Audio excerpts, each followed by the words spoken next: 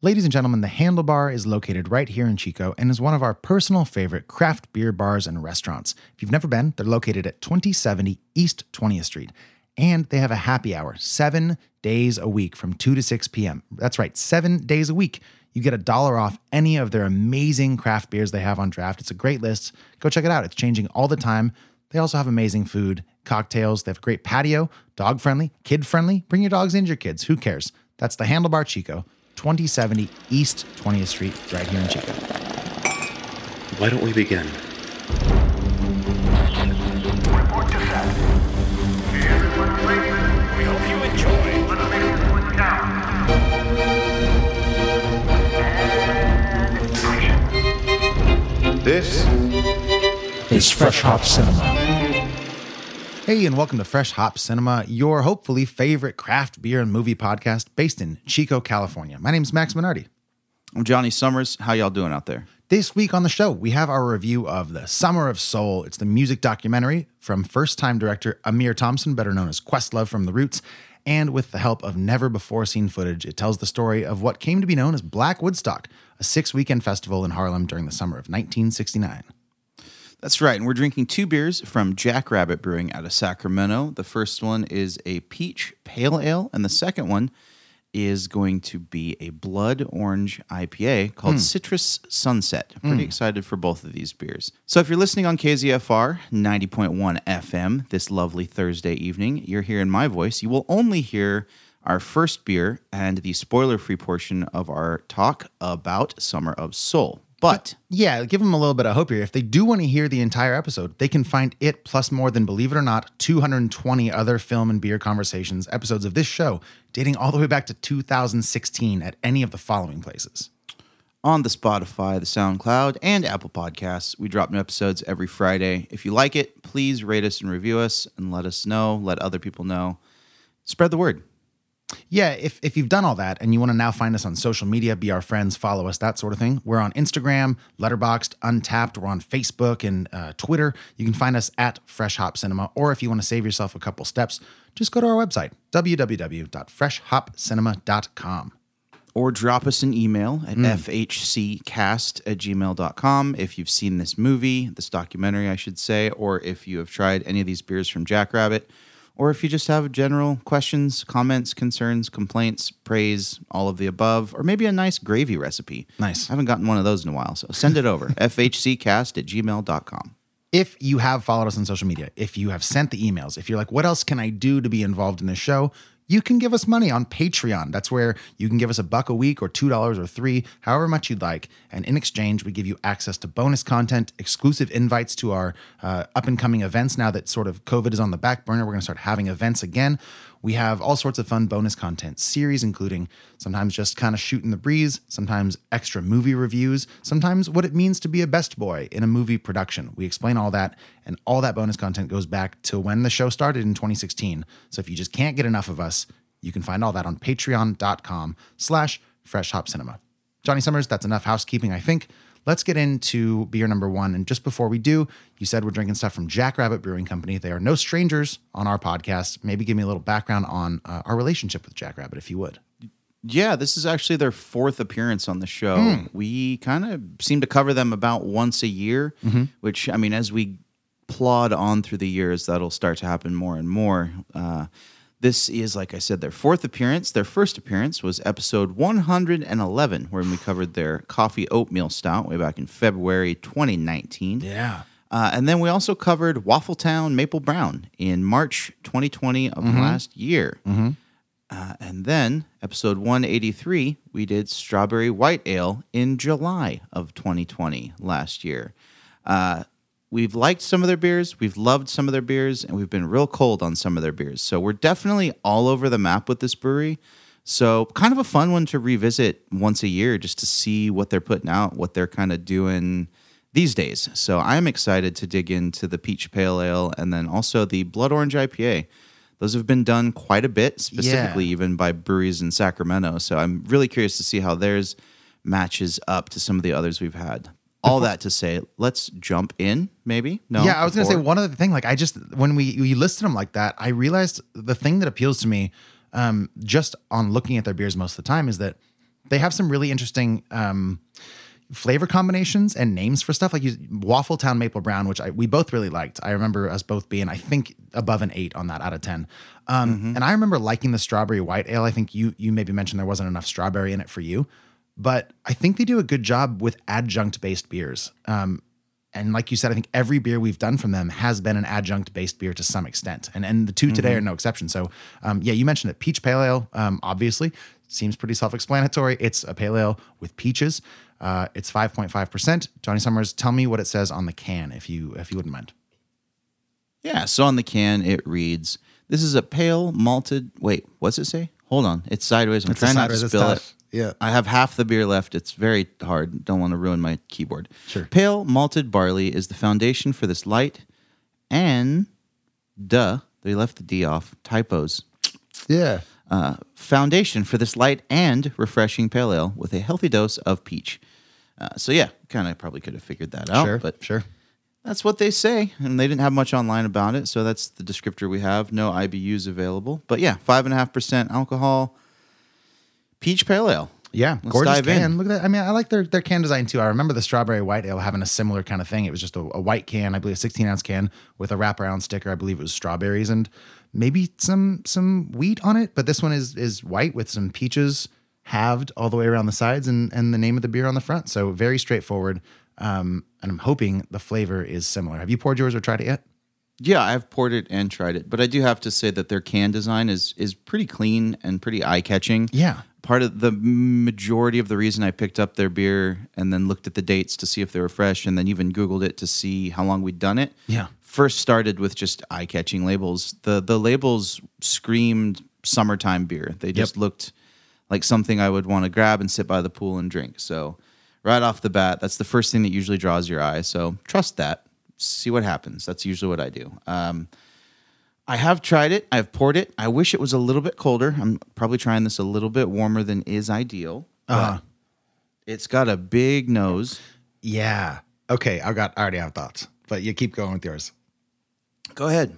Well, I think this is a great case of expectations, or rather, I should have gone in with no expectations probably, because in my brain, this was going to be a super sweet, robust pale ale, like almost too sweet, and I forgot that there were going to be hops in it at all. And those hops are letting themselves be known immediately to me. Yeah. Yeah. Very, very present with the hops. It has a peachy note to it. It is definitely accentuated, I would say, by hops. It's a really bitter beer. It's bitter like a pale ale. I mean, it's not surprising. But, I mean, I think we're kind of spoiled to when we see peach on something, we automatically think it's just going to taste like peach rings in this world of smoothie sours and crazy crap that we drink all the time. So to have just like an actual peach juice type undertone in a hoppy pale ale is probably more understated than both of us were anticipating. And I don't know if that's good or bad. I'm still trying to wrap my head around how I feel about this beer as well. I am too, and that's a challenge that I actually really enjoy because, like you said, when you smell it, it's very peach forward. It definitely lended to my expectations of it being a sweet pale ale, and of course there are sweet notes. There's a ton of peach in there, but it is far and away. I would call it, if I had to pick sweet or bitter, I would go bitter, almost certainly. Yeah, absolutely. On the front, middle, and end of this beer, it's bitter. It is definitely peppered with notes of peach, but it is not the star player. The peach is definitely second fiddle to the pale ale aspect of this beverage. 100%. I'm picturing myself as a peach farmer in 1860, kind of taking my wagon to market. And a lot of my peaches were sold at the first market, but I'm trying to go to the second market to sell kind of what I got left. And what I got left are maybe not the creme de la creme of my peaches. And like my donkey's tired from pulling, but I've got these peaches and I'm going to sell them. And I'm a straw hat and I'm munching on these peaches, even though they're way too bitter for what I would usually use to represent my farm. But here we are. And I actually don't hate that. I like the spirit it makes me feel. Like I'm a go-getter and I'm going to go to the market with my peaches. Yeah, like don't give up on these peaches. No, and to that point, I do like this beer. I think it's tasty. Well, I like it because it's first and foremost beer flavored. When you get fruited anything, especially pale ales and IPAs, That's a fine line that you have to walk between super sickly sweet and overly saturated in flavor Yeah. versus letting the beer speak for itself. And you obviously want to find a balance somewhere in the middle to make it a good representation of what you're trying to sell.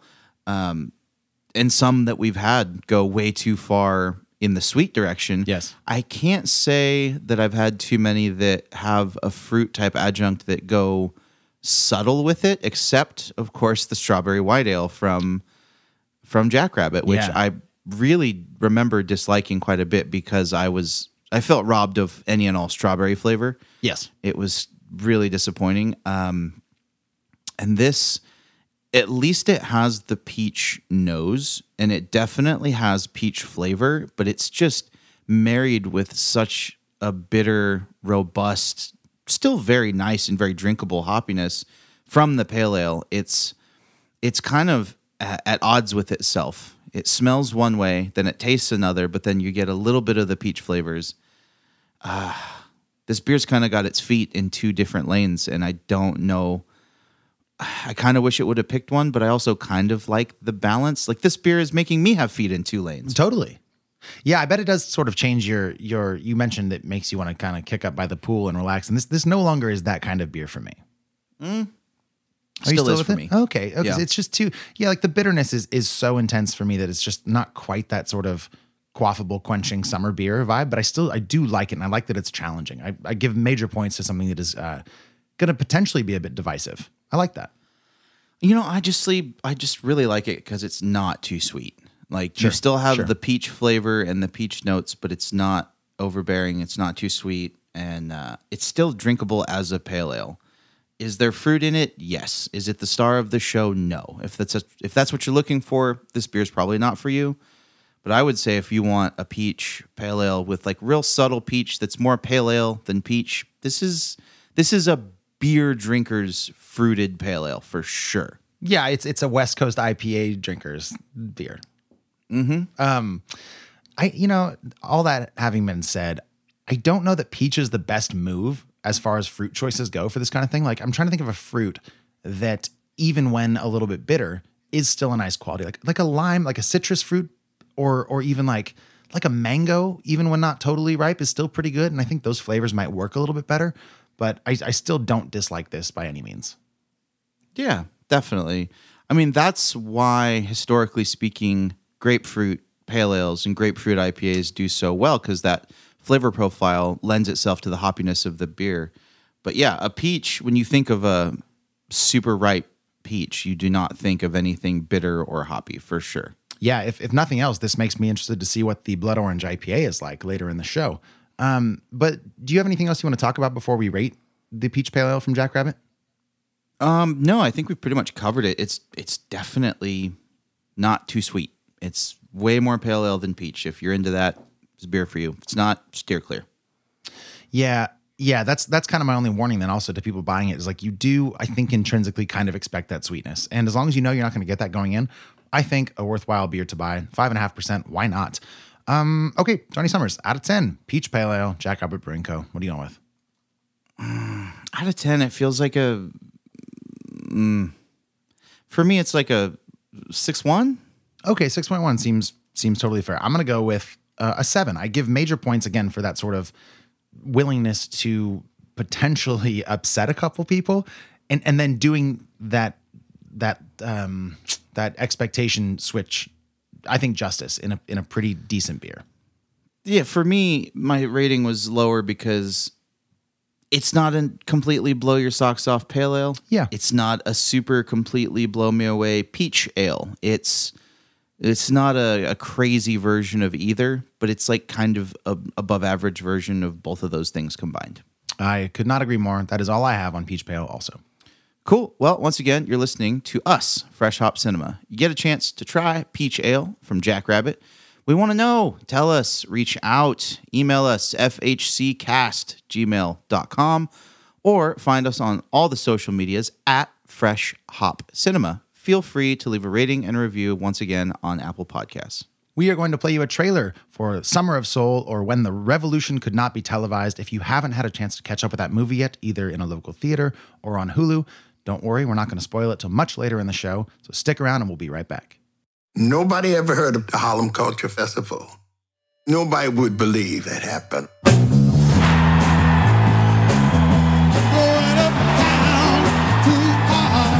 6 weekends of major artists. The Panthers were the security and kids were sitting up on the trees. I was nervous. I didn't expect a crowd like that. Something very important was happening. It wasn't just about the music. 1969 was a change of era in the black community. The styles were changing. Music was changing. And revolution was coming together. We are a new people. We are a beautiful people. That concert took my life from black and white into color. We wanted progress. We are black people and we should be proud of this. We were coming together to say this was our world and how beautiful it was. We're gonna try to sing a song together. Don't wait for your neighbor, because your neighbor might be waiting for you.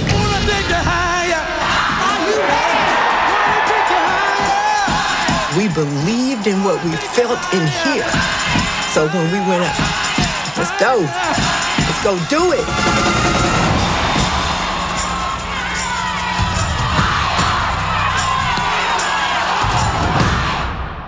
If you're just joining us, you're listening to Fresh Hop Cinema, and that was a trailer for Summer of Soul, or When the Revolution Could Not Be Televised. In the summer of 1969, the people of Harlem attended the Harlem Cultural Festival to celebrate black history, black culture, music, and fashion.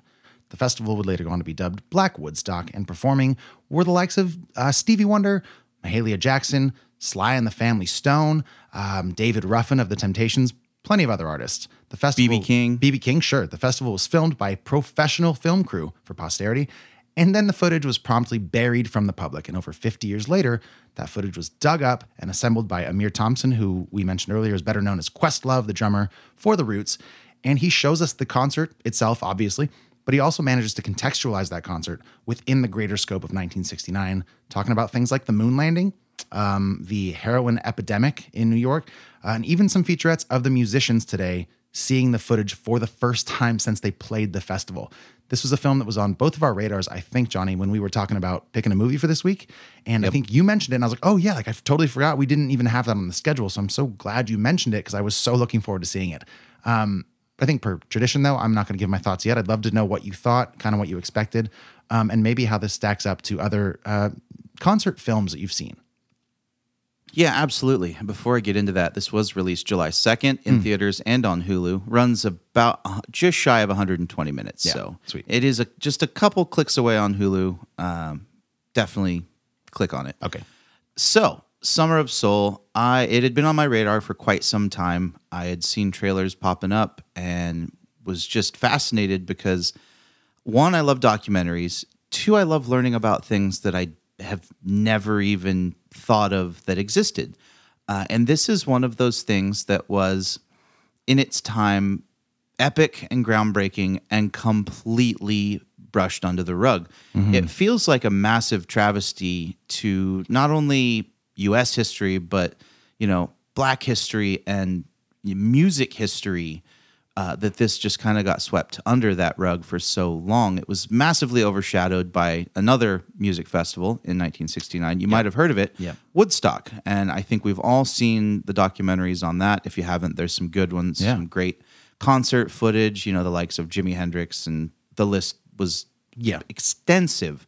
But what we find in Summer of Soul is this really thoughtful and well put together documentary with not only interviewing musicians that performed, but deep diving with attendees that were there as children and as teenagers and as college students that had never seen any of the footage. And we got to kind of relive it with them. And it felt like peeking behind a historical curtain to this absolutely magical event that took place over multiple weekends that was just filled with vibrancy and life and community and culture and the most amazing fashion. And it was such a fascinating look at what it was like to be alive in 1969, specifically in New York, and even more specifically in Harlem. A real deep dive and a pretty neat education of a slice of American history. And I think it was real sad that this had never been released. But I think it's amazing that Questlove was able to pull this together. And I thought it was an absolute treat. It got me emotionally a few times. There were songs. One of the biggest things I enjoyed was putting together some of these historical, iconic songs with the people that sang them. I'd heard so many of these songs hundreds of times, be it in car commercials or movies or what have you, all across pop culture, not knowing that they came from these really influential and groundbreaking, mold-breaking artists from the late 60s. So that was really the best part for me, was just getting a thorough education into soul and all other different kinds of music. So this, for me, was an absolute treat. I enjoyed every minute of it. It was impossible to look away. I couldn't stop remarking to myself on the amazing fashion and just how beautiful the clothes were. Everything about this, it was an audio and visual and mental, educational, absolute gem of a documentary that I'm so happy exists. So I think you should 100% watch it. It's a big thumbs up for me, and that's my thoughts in a nutshell. Yeah, I was sort of warring with myself, going back and forth. I'm not sure what this is listed as in terms of genre, because it is a documentary, but it's so much more than that. And it's not just a concert, though it is also clearly the concert. Like, you see a lot of just performance, but it's those two things. It's also social commentary, and it's all of this woven into one. Based on this, like, I think it was like 40 hours of footage that Questlove, as a first-time director, by the way, manages to weave into this larger sort of quilt of 1969, the summer of. And that in and of itself, I think, is a really amazing feat, to say nothing of the actual cinematography that was captured that day, and the music and all that. Like, so from that perspective alone, I think this is worth checking out, because I mean, I didn't know about this, and shamefully, I suppose, but I had never heard this. This isn't taught. We hear about Woodstock kind of as like the big festival, but 1969 is obviously eclipsed by a lot of other things, like the moon landing, which comes up here, and I'm sure we'll get into some of that as we discuss this film. But mostly, I just like the multiple lenses through which you can watch this movie. Like, you can watch it if you're just like, let me hear some fun late 60s, early 70s music during the time it was written and performed. Like, you can watch it for that. Or you can watch it to understand how the social conscience was feeling about Vietnam. Like, it works on all these different levels. I think that's so interesting. And it makes this movie transcend, just your average documentary or concert movie. I think it's so cool. Yeah, it evolved into a really interesting narrative with multiple lenses, and it could have very easily gotten cluttered and bogged down. But I think it was a real testament to the editing and the way it was put together, that it never did like get in its own way, and like it never stayed in one lens too long. You know what I mean? It had all these amazing perspectives, but it wasn't about any one of them. It was about the collective, all of them. And I thought that was genius filmmaking. I guess I was also sort of caught off guard by how large of a scale this thing was. And there was no official, like, it was all free, so there's no tickets and there's no tracking how many people came. But I think the estimate that they gave in the film was over the 6 weekends, between 300,000 and 400,000 people came. And like the mayor of the city, John Lindsay, was on board with this. Like, it was a huge thing for the Black Panthers. They provided a lot of the security. Like, it was a huge thing. And the fact that I didn't hear about it until this movie started being advertised points a pretty accusatory finger at something. And we can probably speculate on why this footage has never been seen. We don't have the greatest track record of treating black art very well in this country, so I'm guessing that's part of it. I was also super intrigued by this idea of this festival as a means of like calming people down to avoid riots, and like that comes up. They said that in the movie, that maybe they had this festival so that they wouldn't burn down Harlem in '69. Yeah, and like, I don't know, man. The more they talked about what was going on, it was like, well, I kind of would have understood if that's the route you guys took. Like, sure, but like, also music as a means for preventing that sort of thing, I think is a really beautiful concept. Yeah, definitely. And the togetherness and the community of it all, and all the kids running around, and the fact that it was free of charge was just, I don't think there's ever been a music festival like that. I mean, I haven't heard of it, but I guess that's not to say there hasn't been one, but I Right? haven't heard of it. Yeah. Yeah, apparently we can't hang our hats on what we have and have not heard of. Right. You got any like favorite performances? I know you mentioned a couple that got you. Which ones were they? I really liked, was it Nina Simone? Sure. She's in it. Yeah.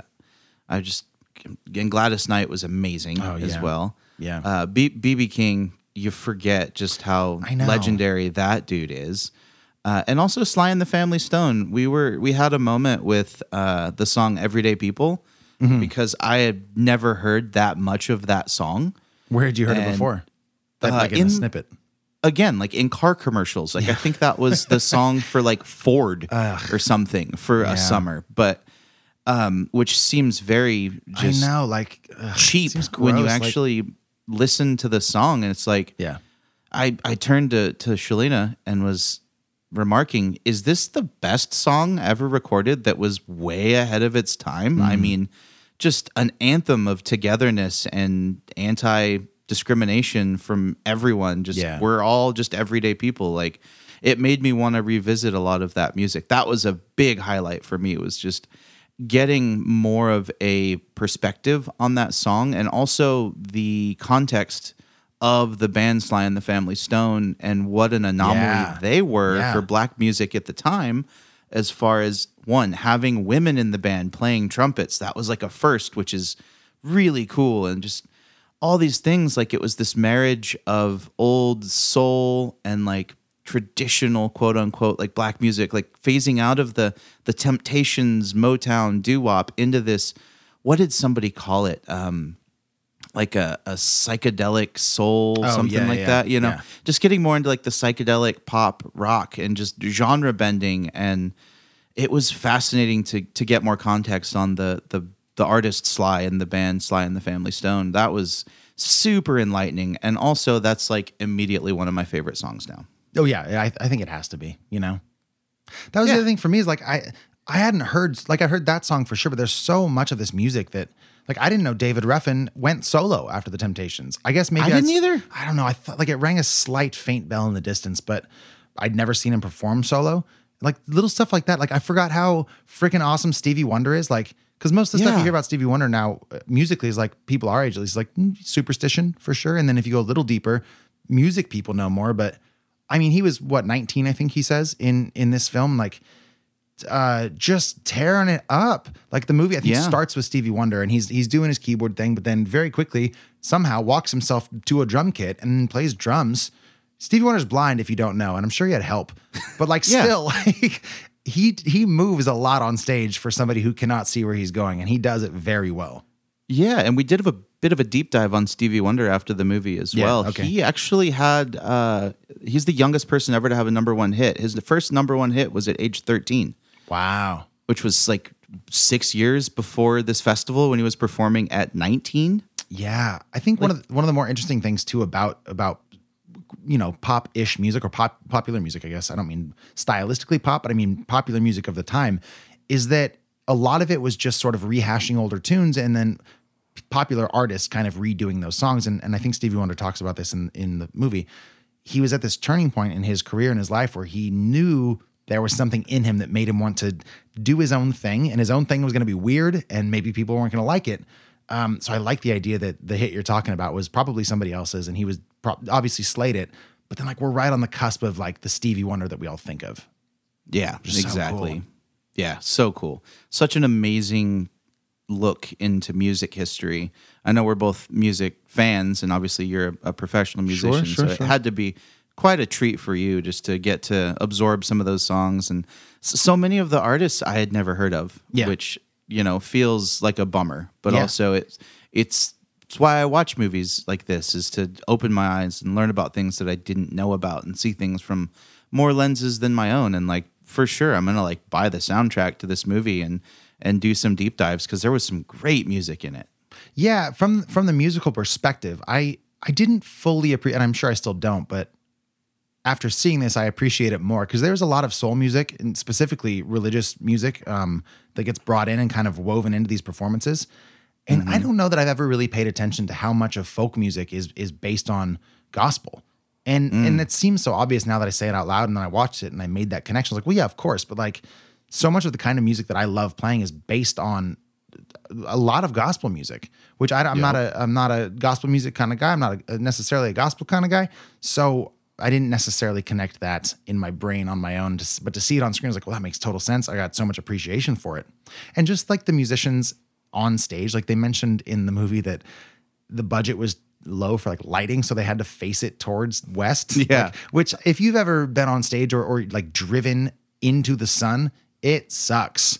It's so bright, and like you just have to do it, I guess, if you're on stage. Like, well, I guess we're singing this, and everyone was just like sweating, and they just killed it. Like, you'd never know. And if you were just listening to those songs, the version that was recorded, you'd never know they were probably super hot and just sun in their eyes.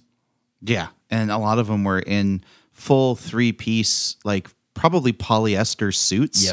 Yep. Which is just wild. They were probably dying. Those outfits, though, so cool. Like Stevie Wonder, that's what I wrote in my notes. The first thing I wrote in my notes, I wrote Stevie Wonder in that suit, and I underlined suit. Because like everybody looks so good. And I was like, oh, I guess just everybody looks awesome. That's so cool. Yeah, I couldn't get over the fashion in this movie. Like, dude from The Temptations blew me away with his fur collar, pink bow tie. Like, get out. So you look cool. so good. I know. Just put a little effort in. That's like people show up to gigs now in like a t-shirt and a backwards baseball hat. And it's like, come on, man. Like people want to be entertained. Put on, granted, I nobody knows this unless you follow me on Instagram, but I wore a pretty sweet couple outfits from my gigs in Reno recently. Your jackets for the Pepsi So were cool. pretty on point. So I was like, now it's like this perfect sort of alignment of me seeing these people from 69. Like, yeah, I think like they do. We got to dress up better, everybody. Put on a good show. Sweet like Caroline. I don't know if we can. I don't know if we can quote Neil Diamond on the radio, but we just did. Oh well. That's fine. It's fair use or whatever. Bring it, Neil. I don't know about that. What do you either. think? You think we should rate this movie? Yeah, let's rate it, man. I feel good, and then we can spoil some stuff later. But yeah, let's rate it. And I feel like we're gonna run into the wall that we often do when it comes to either movies based on true stories or actual documentaries, which is like for me, it's hard to grade them like they are a standard film because so much of this is like cultural context, and you appreciate it from that angle, which is not something you always have to factor in for fiction films. But let's give it our best go. Yeah, what are you thinking out of 10, man? Out of 10, it felt like it's going to be high. It's like a 9.3. Yeah, I do have to ask then why it's not a 10. I don't know. Like, I feel like a 10, I don't know. It's hard to give a documentary style movie a 10 because it's not like, you know, I give 10s for like amazing acting performances and things like that. Yeah. It's hard for me to get behind a documentary as a 10, but like, I think 9.3 is like the best rating I'm ever going to give a documentary. I'm sure it's one of the highest you've ever done, if not the highest. Yeah. Yeah, man, I'm going to go with a 9. Like, it's so good. But yeah, there is something, maybe it's just us being conditioned and watching so many fiction films or non-documentaries that I don't quite have the scale in my brain to dial in all the factors, but it's so good. So 9 for me, 9.3 for you. Do you have anything else on Summer of Soul? No, other than just go watch it. No, I'm sure we'll get into more stuff that we liked in a moment, but for now, no, I'm good. Okay, well, once again, you have been listening to Fresh Hop Cinema. Summer of Soul is now probably in a theater near you. Unless you live in Chico, it is not. But if you live in Chico and you still want to watch it, find it on Hulu. If you get the chance to see it and you have thoughts of your own, find us on social media at Fresh Hop Cinema or send us an email to fhccast@gmail.com. Or head over to our website, freshhopcinema.com, for film reviews, beer reviews, and episodes of this here podcast dating way back to 2016. To our KZFR listeners, the full-length version of today's conversation will be available tomorrow morning, bright and early, 7 a.m., wherever you get your podcasts. And to all of our normal, regular podcast listeners, we'll be right back to talk spoilers in the Danger Zone. Danger Zone. Danger Zone. Danger Zone. Danger Zone. Danger Zone. Danger Zone.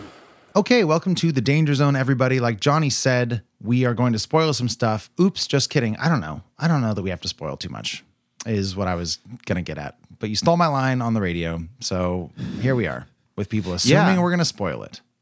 At the end, everybody died. No, I'm just kidding. There's no crazy spoilers, really. The festival went off without a hitch. There were no riots or nothing, and everyone seemed like they had a real nice time, and it kind of changed a little bit of history, and no one ever heard about it. Dude, did you stick around to the end of the credits? I don't know why you would. This isn't a Marvel film, but there was a post. Did you see it? No, but I literally thought that. I was like, I'm going to turn this off. This Yeah. isn't Black Widow. I don't need to stick around. So I let it roll because I was taking notes still. And there's a scene, like literally not like mid-credit, at the very end. Everything's done. Like we're seeing the logos from all the production studios. And it's Stevie Wonder on stage with another dude who I think might have been in his band, but it seemed more kind of a suit kind of guy. And like Stevie Wonder's clearly making him uncomfortable. He's like talking on the mic to the crowd. They're both of them standing on kind of the catwalk. And says something. He's like, this guy's going to do something. He promised he would sing or something like that. And then dude's like, no. And then Stevie Wonder's like holding his clothes, like grabbing onto him. And dude's like, Stevie, all right, now listen, I put up a lot of stuff. You need to let go of my clothes. And they go back and forth. And eventually Stevie goes, what do you mean your clothes? I bought them. Dude walks away. But right before he leaves, he like whispers, he's like, all right, I'm leaving now because blind, you know, like he's not going to know. Yeah. But it was a very funny moment. Like I almost want to see, because again, 40 hours of this stuff, like I'm sure some of it's just like trash and like cameras moving and whatever. But there's, I bet you, a bunch of moments like that I would love just to have released to the public on like some website that was just like the Harlem Culture Festival. Here's all of the footage chronologically. That'd be so fun. Honestly, because it would be fun, and it'd be fun also to see all of the performances. Yeah, totally. Like I'd love to see the full sets. Like I'd Right. love to see BB King's full set. Because they really only played one song or half a song of a lot of the Yeah. artists they covered. Yeah, I'm sure I can't imagine that wouldn't, I mean, Questlove being the musician that he is, like must have an appreciation for that sort of thing. Oh, yeah. So barring any like weird legal stuff, which I also can't imagine being a thing, I'm sure that'll be available. Yeah, and I'm sure a lot of those artists would like sign over some rights or like, you know, let them use it because it's going to push them into relevance again. They might sell some records. Right. Let's talk moon landing. Yeah, that was pretty hilarious. Moon landing and riots, because Yeah. those both felt very familiar over the last couple years. The moon landing more specific to our circumstance with Jeff Bezos launching himself into space this week. Yeah. But also like all those riots in '69, like after Malcolm X and Martin Luther King Jr. were assassinated, like did it not seem real familiar? Like, oh yeah, it's terrible. I was going to get to that eventually. What I was going to say is just from a cinema perspective, there's a great montage that happens when we actually get footage of the moon landing overlaid with, do you remember who was performing? It might've been Pops and the Mavis, who was Mavis? I can't think of her last name right now. Mavis Staples, the Staples Singers, right? Pops and the Staples Singers, yeah. I think was the group. I think it was them singing about sort of the world or whatever, and we're getting footage of the moon landing, which in most contexts, when presented to us, the Apollo 11 mission is like the most grandiose, important, groundbreaking achievement of humankind ever. And then somebody interviewing people at the festival is like, you hear about the moon landing? And one dude's just like, yeah, like, which is cool, like from a science perspective, but like stuff that I care about. Like I know people that are starving to death.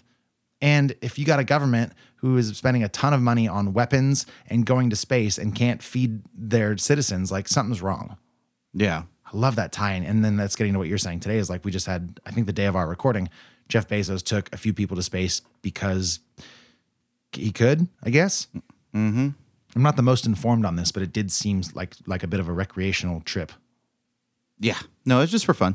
And yeah, it's hard to not put that into today's context and be like, yeah, like we still have people starving. And like this dude's rich enough to fix a lot of, not just America's, like the world's problems with the insane mountain of money that he has. And like, just priorities seem kind of wrong, you know? Yeah, exactly. And I loved in the movie the dichotomy of the interviews with like the black dudes in Harlem that were like, man, I don't really give a shit. Like, yeah. And then there's the one white guy that's like, I really feel like we all came closer today. Yeah, together. it's the people watching the moon landing versus the people that are at this festival. And it's like different crowds for sure. Like, it was cracking me up listening to the white dudes. Just like America got a lot closer together today. We're all unified. I think it's just like, and yeah, I mean, I agree. Like that's probably like whenever I've seen the moon landing before, there is this sense of awe and like we look what we've done as things that used to crawl out of the water as tadpoles. Like we've come so far, and then it's like you recontextualize it from the perspective of somebody who you are not most of the time, and it's like all right, well, this is darker than I thought. Like I haven't considered this other perspective, which is Right. a bummer. But now I have, so I feel I've done my duty. Now I'm a better person. I don't know. Well, at least, I mean, you've taken a step to expand your mind a little bit, and that's all anyone can ever ask. I guess. So I like those moments. My other favorite sort of cinema thing was, and I can't imagine this was filmed like this, so I'm going to attribute it to Questlove. But there's during Stevie Wonder's longer performance toward the last third of the film, you get this sort of overlay of film with him like doing his foot thing on his wah-wah pedal and playing, and it keeps switching back and forth, and makes for this really immersive experience that transcends sort of the typical concert single camera with some switching up between cameras, but like single shots. And I thought that was really artistic and a very cool way to sort of capture the feeling of that song in particular. Yeah, totally. That was really cool. I think that's about all I have on this. I'm just looking over my notes one more time. The moment with Mahalia Jackson and Mavis Staples. I was asking you about musical moments. It's like Stevie Wonder was great, B.B. King, obviously, but there's that moment where Mahalia Jackson and Mavis Staples are sharing a song. And Mahalia Jackson, being the more seasoned and older performer, says to Mavis Staples, who has to be like 16, 17, something like that. She's like, Pretty young, yeah. Mahalia's not feeling so good today. Maybe you could help me out with this song. And then we're all like, I'm sure she's feeling fine. She's just kind of like being nice and like wanting to incorporate this younger girl to help sing and kind of pass the torch. And then she literally, I don't know if she passes the torch being the microphone. Mavis Staples at one point just kind of like takes it out of her hand because she offers it. And we get a Today interview with Mavis Staples who says something like, she offered me the mic again. Like she must like what I'm doing, which is like a really nice moment because it's like this generational gap where it's like that's the moment of people coming together. It's like we're carrying on this grand tradition because they were both very gospel-y and keeping that spirit alive in their music and now going from Mahalia Jackson's generation to Mavis Staples. And that's a really nice musical moment, I think. Yeah, it was. And it was also really neat in that moment. Was it Jesse Jackson that had been speaking just before that? That sounds right, but I'm not positive. Yes, because he was there when Martin Luther King Jr. was assassinated, as well as the saxophone player. In essence, that song that they were doing was Martin Luther King Jr.'s favorite song, and they were eulogizing him en masse at this festival, and it felt like this really powerful moment because, maybe none of those people were able to make it to any of the big services. If they had, I don't even know. I'm assuming they had a big memorial for MLK Jr. I think so. But, I'm pretty sure that not a lot of people from Harlem were able to make that. So for like a couple of MLK Jr.'s friends and confidants to be there and speaking about him and like to have that shared experience of, sharing grief and eulogizing a hero of theirs and, quite frankly, America's. Sure. I thought was really neat because there's something in that communal being able to have those emotions that is important, and I thought that was a really cool moment. They were singing his favorite song, and then that moment of torch passing happened in that song. It felt like really powerful, just like one of those, like, wow, that's amazing. They were able to capture that on film. And so many people were there to experience it together. It was just really a magical moment in this film. Yeah, agreed. Okay, I'm good on Summer of Soul if you are. I am. Okay, if you get a chance to see it, just like we said earlier, let us know, everybody. You got all the stuff in the notes. If you're listening on the podcast app, there's our contact info. If not, just maybe you remember it from the top, but we want to hear what you think. And it's time for beer number 2, the highly anticipated, going to set the tone for our feelings towards Jackrabbit for the rest of forever. Maybe not that intensely, but either way, it is time for beer number 2. So, Johnny, what is it? I'm drinking it. Oh, look, I feel like sometimes we need to open stuff together and then I'll give this intro and like, you're like, yeah, I've been drinking it for 20 minutes. I'm like, what are you doing? No, I just took my first sip of Citrus Sunset. Well, I'm going to open it. Okay. It is a blood orange IPA, 6.5%. Don't get much of a description other than that. So, blood orange. I think there's nothing else on the can. Yeah, just blood orange, 16-ounce cans, Citrus Sunset IPA. Very beautiful can design. We're looking at like a sunset with a field of sunflowers. And yeah, again, very eye-catching, very summery, very time of the year appropriate. So I have sipped it. Max, have you? Just took my first sip. Okay. Comparably subtle when it comes to the fruit flavors. It's definitely still bitter. There's no mistaking this as a West Coast IPA. I think it's the right way to say it. It's definitely a West Coast IPA. There is a bunch of citrus. I don't know that I personally would have picked out blood orange. I might have gravitated towards something like a musty grapefruit, which is also to say it's not the brightest IPA I've ever had, but I don't hate it on my first sip. I will tentatively say that I so far enjoy it. What about you? Yeah, it's really as advertised with the. I didn't even notice with the title. It's I keep cutting my own sentences off. It's advertised as a citrus sunset IPA. Sure. I grabbed this thinking it was just a quote unquote citrus IPA. Didn't even notice until we got into the notes and I was like checking out the beers. Like, oh, hey, it's a blood orange IPA. Cool. Yeah. That's exciting. Curveball to myself. So I like it just for what I thought it was. It was just going to be a citrus forward IPA. It is definitely pithy, super, super rindy, very grapefruity. I can't say that I'm picking out any blood orange at all. Blindfolded, possibly, I would say this is a grapefruit IPA. Yeah, on a second drink, I actually found it, and I'm not like I don't wake up and crack open a blood orange every morning. Like I don't have them all that often, but. Well, they're not eggs. That's true. You never just crack open an orange. You don't want to just crack. That's how you know they're ripe. You just crack open. Dust falls out. Opening an orange on the edge of a frying pan. Yeah. But there's something to be said for a little bit more of a robust kind of intense citrusness that isn't quite as sharp as maybe your typical grapefruit or orange. And I do get some of that. But I was going to ask you also, man, if you can call to mind many blood orange IPAs. Well, you got the Blood Transfusion from Track 7. Sure. There's been a few. That's the one that comes to mind. My brain goes to Brew Free or Die, the blood orange variant from 21st Amendment. Yeah. And I'm sure there's more. I'm pulling up a list real quick. Oh, sure. Dogfish Head does Sunday Feels, which is one that I haven't had, but I have heard of. And then there's a few more listed here that I've not even heard of. So I'm not going to bother and just seem like a poser. But there's plenty of blood orange IPAs out there, I think. And certainly blood orange beers. It goes. Yeah. People put them in. It's like feels like they're trying to go for like a classier citrus IPA, right? And it doesn't always work. I don't think it works super well in the Track 7 beer. I do think it works well in the 21st Amendment, and I'm trying to figure out if I think it works well in this. See, I remember liking Blood Transfusion, but I haven't had it in a long time. Mm-hmm. I would like to revisit it because, like for example, on Track 7's website, they say that pomegranate and raspberry qualities in blood oranges make exceptionally good IPAs. Interesting. Which I'm not super well versed in just what blood oranges taste like, so I would like to maybe get a firmer grasp on that flavor profile before I can judge that against, an adjunct IPA, because I know what a grapefruit tastes like. Kind of tastes like this. I would like to know what this is achieving or what it is missing when it comes to blood orange profile.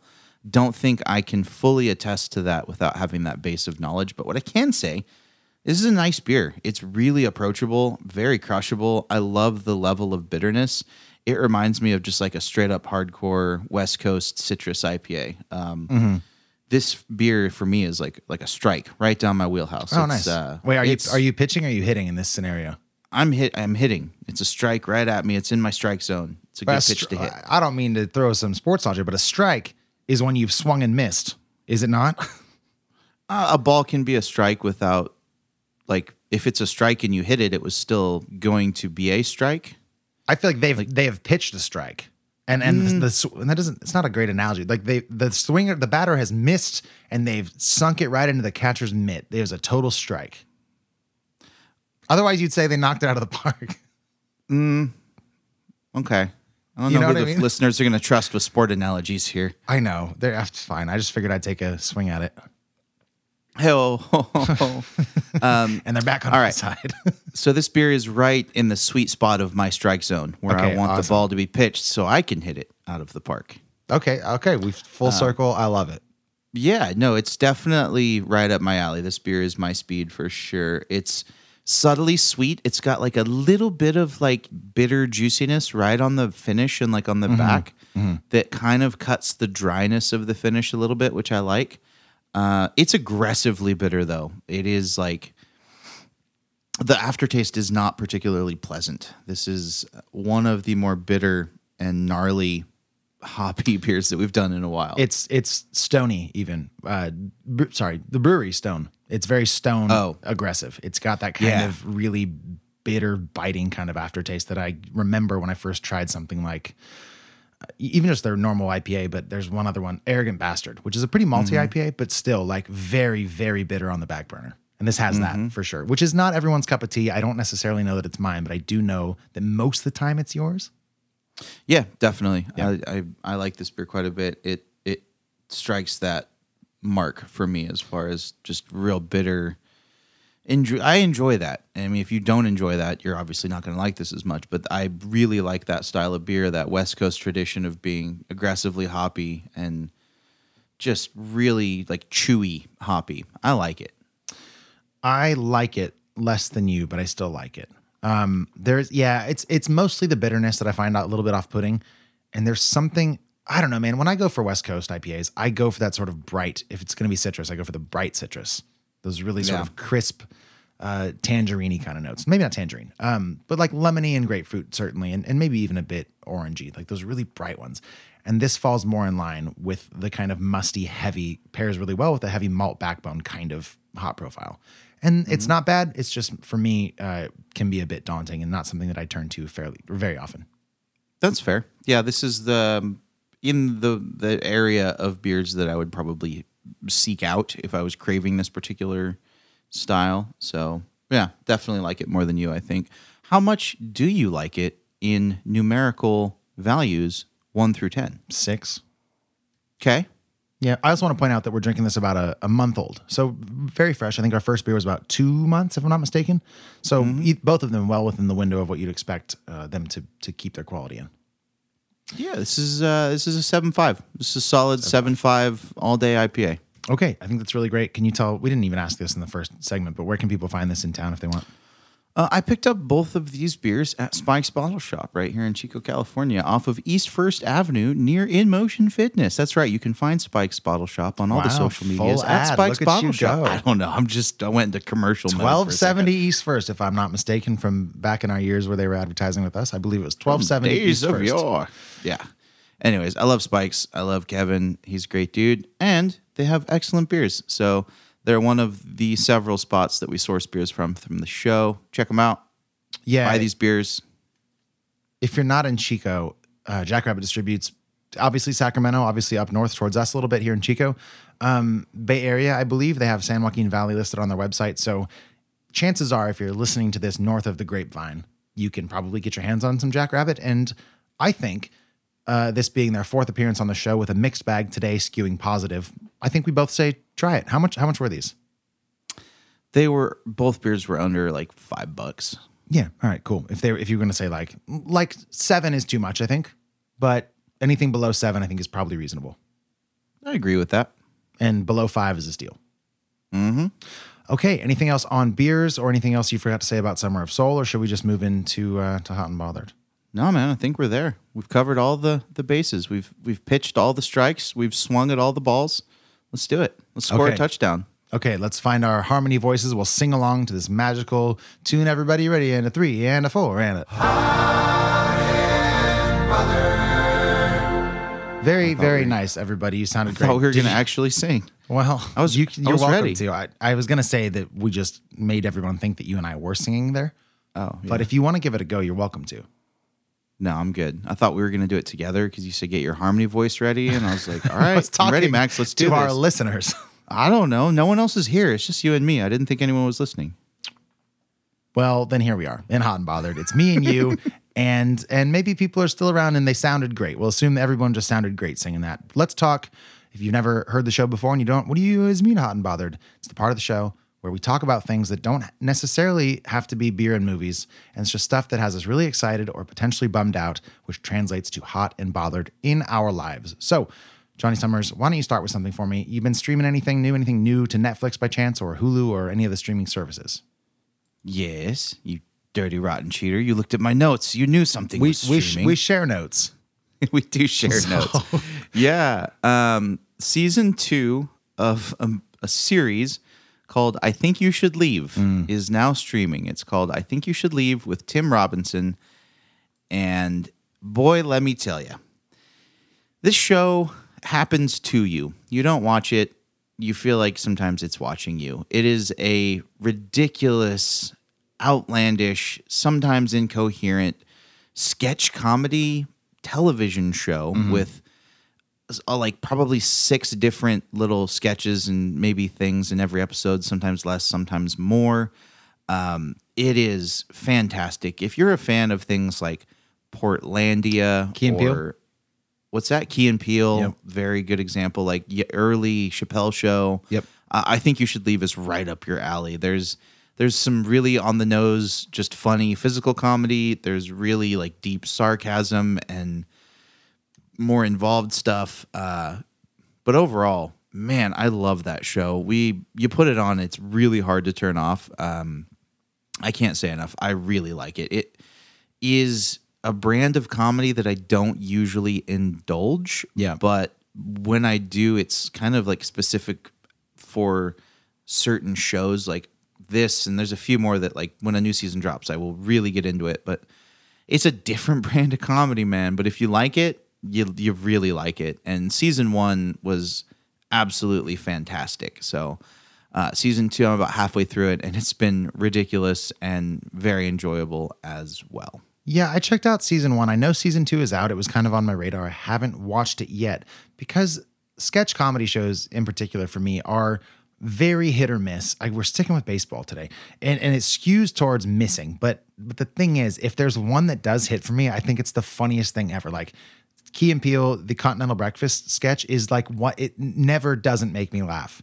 And there's a sketch in season 1 of I Think You Should Leave where he is sitting at a job interview at like a cafe, and then he goes to leave and he tries to pull open the door, and it's clearly a push door. He's made a mistake. Everyone knows it. He knows it. The guy he was interviewing knows it. And the dude's like, I think it's a push door. And instead of saying, oh yeah, my mistake, and leaving, he's like, no, I was here yesterday. It pulls. And then he spends, it's got to be like 40 seconds pulling this door like off its hinges, and the camera's getting closer, and he's like drooling and veins are bulging. And that might not be your thing. Like most of the sketches are not my thing, but for some reason that was my thing. And it's so funny to me. So like my enjoyment for a show like this is getting through all of it and like remembering what I really like and then skipping everything else. I don't like just putting it on and watching all of them probably, but I'm looking for that little nugget of gold in a pile of shit probably. Exactly. There's like maybe one little snippet out of every 3 that I'm like laughing hysterically at. You know what I mean? Like you really do have to kind of sift through it because they're not all winners. Just like not every skit on Saturday Night Live is a winner. You know, there's 3 or 4 skits every Saturday that are just kind of flat and don't work. Yeah. Same thing with I Think You Should Leave. So yeah. Here's the flip side of that coin. So every now and again, once in a generation comes along a show that is a pile of gold with maybe a nugget of shit. Though in the case of Ted Lasso, nary a nugget to be found. It's all gold. It's all a mountain of gold. Yep. You were wild about Ted Lasso when it came out last, I believe, July. And dude, I was so into it. You told me about it, then I became wild about it. And let me bring you the good news, sir. Ted Lasso season 2 is airing on July 28th. Or you know, excuse me, I think it's the 23rd, which is for us and for listeners, if you're listening on the day this drops, today. Let me tell you a little bit. If you don't know about Ted Lasso, it's Jason Sudeikis as a guy who is transplanted from America to England to become a soccer coach, a football coach, on a very bad team. And I'll leave it at that. It's very funny. It's very positive. I guess I won't spoil season 1 because maybe people haven't heard of it. When this show dropped, Apple TV Plus is where you can watch it. And they put out the first 3 episodes all at once. And then over the course of the next, I believe there were 10 episodes in season 1. So 7 weeks, they put out an episode weekly. And that seems to be Apple TV Plus's sort of general formula for releasing shows. And I don't know why the F this is the case, but they're like, Ted Lasso season 2 dropping Friday. We're just going to do 1 episode. And then there's 12 episodes in season 2. So it's not going to be done for 3 months, which is very upsetting because I have allotted an entire day in my calendar to watch season 2. And moments before we started recording, when I was jotting down notes for Hot and Bothered, I looked it up because I wanted to be able to tell people. And I found out it was just going to be 1 episode, which is so disappointing to me because season 1 came at a time during this pandemic, about 4 months in maybe, where I needed that endorphin rush of positivity that is that goofy mustache and the bromance between him and Coach Beard and like all the characters and even Rebecca and Higgins and the whole gang. And now I was expecting that hit of endorphins into my freaking arm vein, and I don't get it. I know. That's sad. I want to watch all of them. But I guess what I'm going to do instead now is just binge season 1, probably maybe on Saturday after I see you, because I don't have that gig anymore because of the fire. So whatever, I might just do it Saturday and just watch all of season 1 and then sort of, bookend it with the first episode of season 2. There you go. Or the other option is wait until like fall and just watch all of season 2. You don't understand. There's no way. I understand. In my calendar. I specifically didn't book a gig this day because I just wanted to watch it. And I've been, ever since I heard it was coming out July 23rd or whatever, I bet I put this in my calendar in like March. I believe it. I am watching it this weekend. Yeah. And if it's one episode, fine. We're all about this show.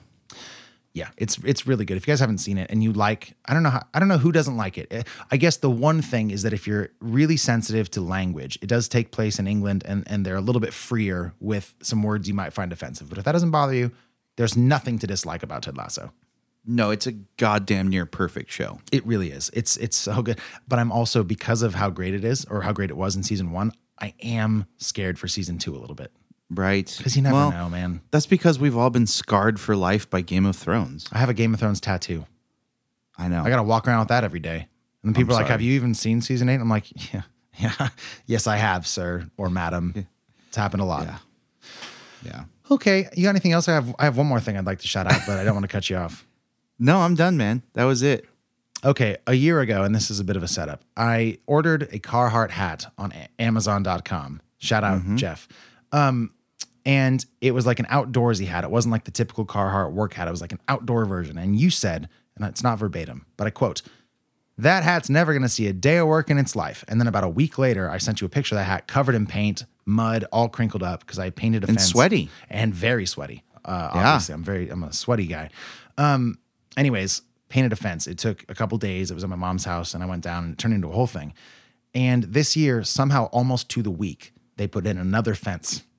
And I spent the weekend painting that. I still have paint on my hands for my show tonight. So that'll be a little bit weird. It looks a lot like blood because they went with like a dark redwood kind of stain. And it's not totally on my hand. Like part of it's washed off, but it looks like blood stains.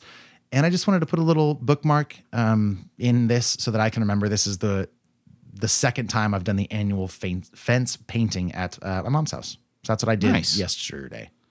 Well, hopefully she just keeps putting up fences. Build that wall. Whoa. There's a lot of traffic. I actually do want them to build a wall, but the price of wood these days. I'm telling you. Okay, that's all I got. Thank you for indulging me. I know I spoke more than you this time, hot and bothered, which hasn't happened in many a moon, I don't think. Yeah. Well, I was out of town this last weekend, and you're like, I'm gonna make up for that right now. I'm gonna tell you everything. No, I just didn't have time to absorb content, Yeah. So I was kicking it by a pool, drinking beer, and nobody needs to hear about how amazing my life is. That's just that feels braggadocious. It does indeed. So on that note, I suppose we leave people. End of show announcements. You got anything unusual? Unusual? Yeah, I don't know. Like weird stuff we got to shout out. I know we're going to shout out breweries and movie for next week, but other than that, I think that's the only housekeeping we have to do, aside from saying that the show, of course, wouldn't be what it is without the support of Bailey Minardi, all of our friends and family on Patreon, our folks at the Handlebar. Johnny, what if you want to go as specific as beers, you may, but I think brewery might just do the trick. Who are we drinking next week? Next week, we're going to be drinking beers from High Water Brewing. Yeah, it's been a minute since they've been on the show. My first exposure to High Water was the Campfire Stout way back in I think before we even started the show, but it blew my mind. It was so good. Mm-hmm. And I suppose that's a great transition for the film we'll be watching. Speaking of blowing one's mind, it's a film called Old, the newest from M. Night Shyamalan. So believe it or not, there's probably going to be a twist. It's the story of people who end up on a beach, and all of a sudden, time, great shout out to our bonus content this week, passes differently on this beach. My guess, black hole. That's just the quantum mechanic interest in me. But if you get a chance to see Old before next Friday and grab some beers from High Water, drink along, watch along with us. It'll be a great episode. And I think that's all I have. So that's Johnny Summers. That's Max Minardi. We will see you next week. Don't forget, drink some good beer, watch some good movies, and be good to each other. Report to set. Everyone's ready. We hope you enjoy. Let's make this one count. And action. This is Fresh Hop Cinema.